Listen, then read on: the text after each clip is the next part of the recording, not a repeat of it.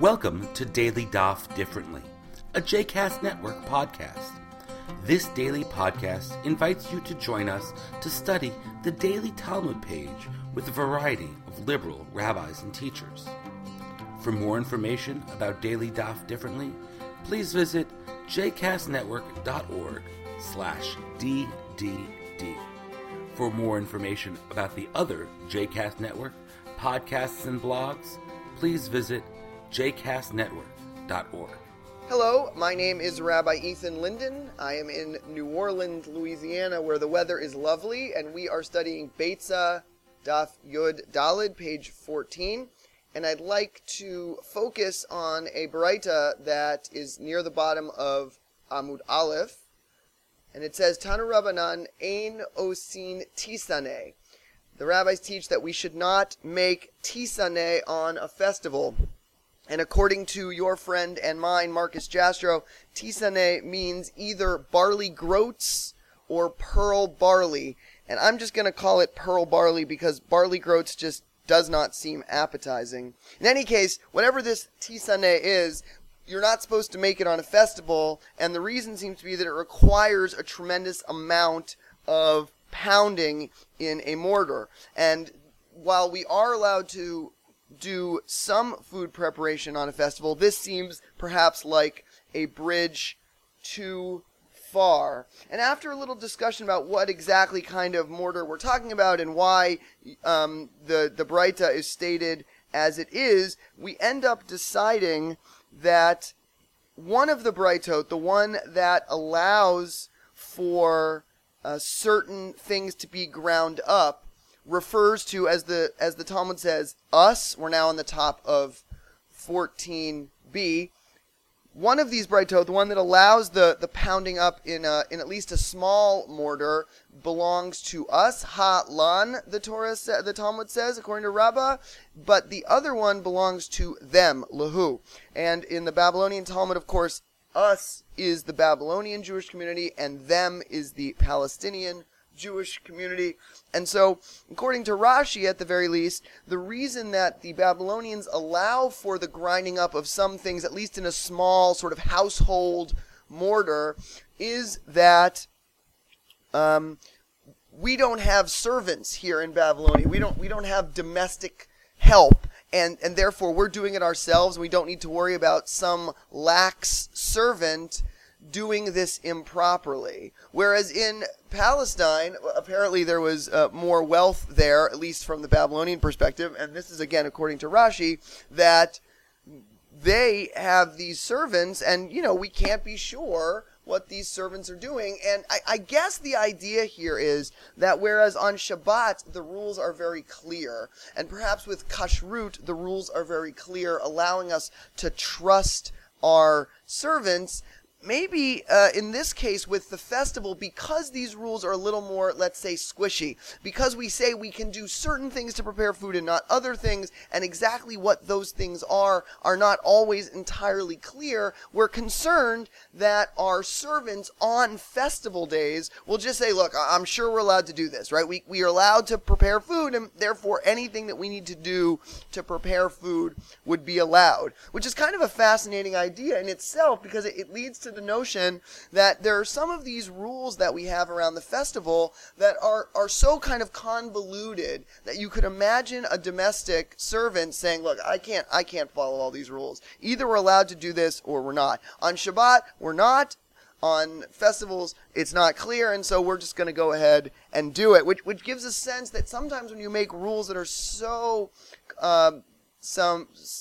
complex, right, that have so many kinds of ins and outs, it's possible that you're going to make the entire rule system seem a little silly, and therefore people will treat it with laxity. Which is interesting because in the 19th century and 20th century, when the Reform movement decided to do away in large part with second day holidays, the second day of all the Chagim, one of the arguments that was made is that this second day seems silly to people, seems absurd to people, and therefore that causes them to treat the entire system with laxity. We have to be careful about how we treat our laws, because if we make too many laws, or they seem too absurd, or the stretches are too far, people will assume that the legal system itself is absurd. And then we get this very interesting moment of narrative, which seems to confirm the view that the concern is for domestic servants.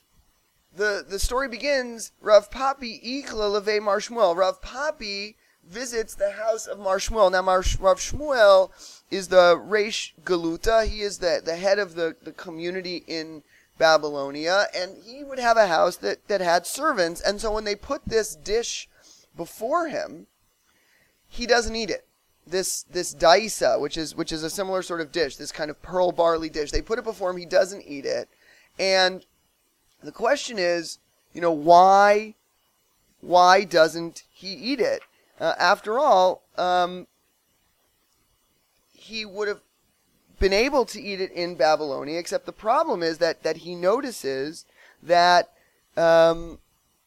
it was very finely ground, let's say. Perhaps that's the problem, and it turns out you can't really do that on with a small mortar, which makes him assume they must have done this in a big mortar, which would not be allowed, so he doesn't eat it.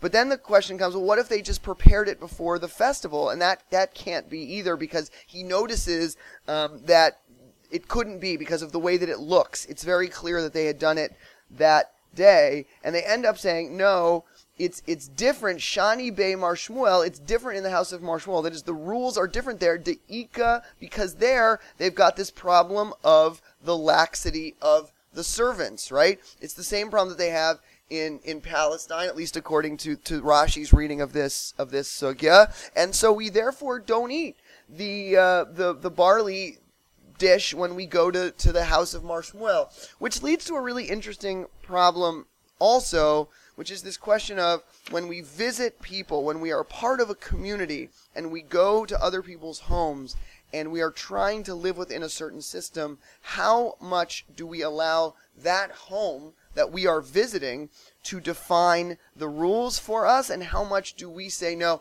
I can't eat that because of my particular view of these rules? In other words, we imagine that Mar Shmuel's home would never have served this dish to Rav Papi if it were not the case that Mar Shmuel himself would have been willing to eat the dish, which leads to the conclusion that Mar Shmuel has one version of these rules and Rav Papi a different one, and therefore it can be hard sometimes to make community when the rules are different.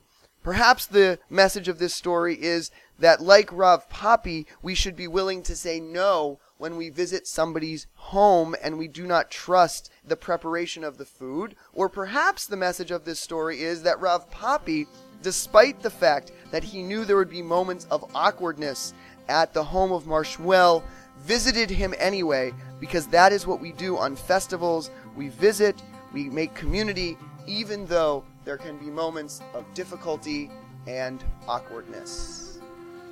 I hope you've enjoyed today's episode of Daily Daf Differently, and that you'll join us again tomorrow for a new page. The music at the open and close of this episode is Ufros from the Epicurus album One Bead, available on Bandcamp, iTunes, and Spotify.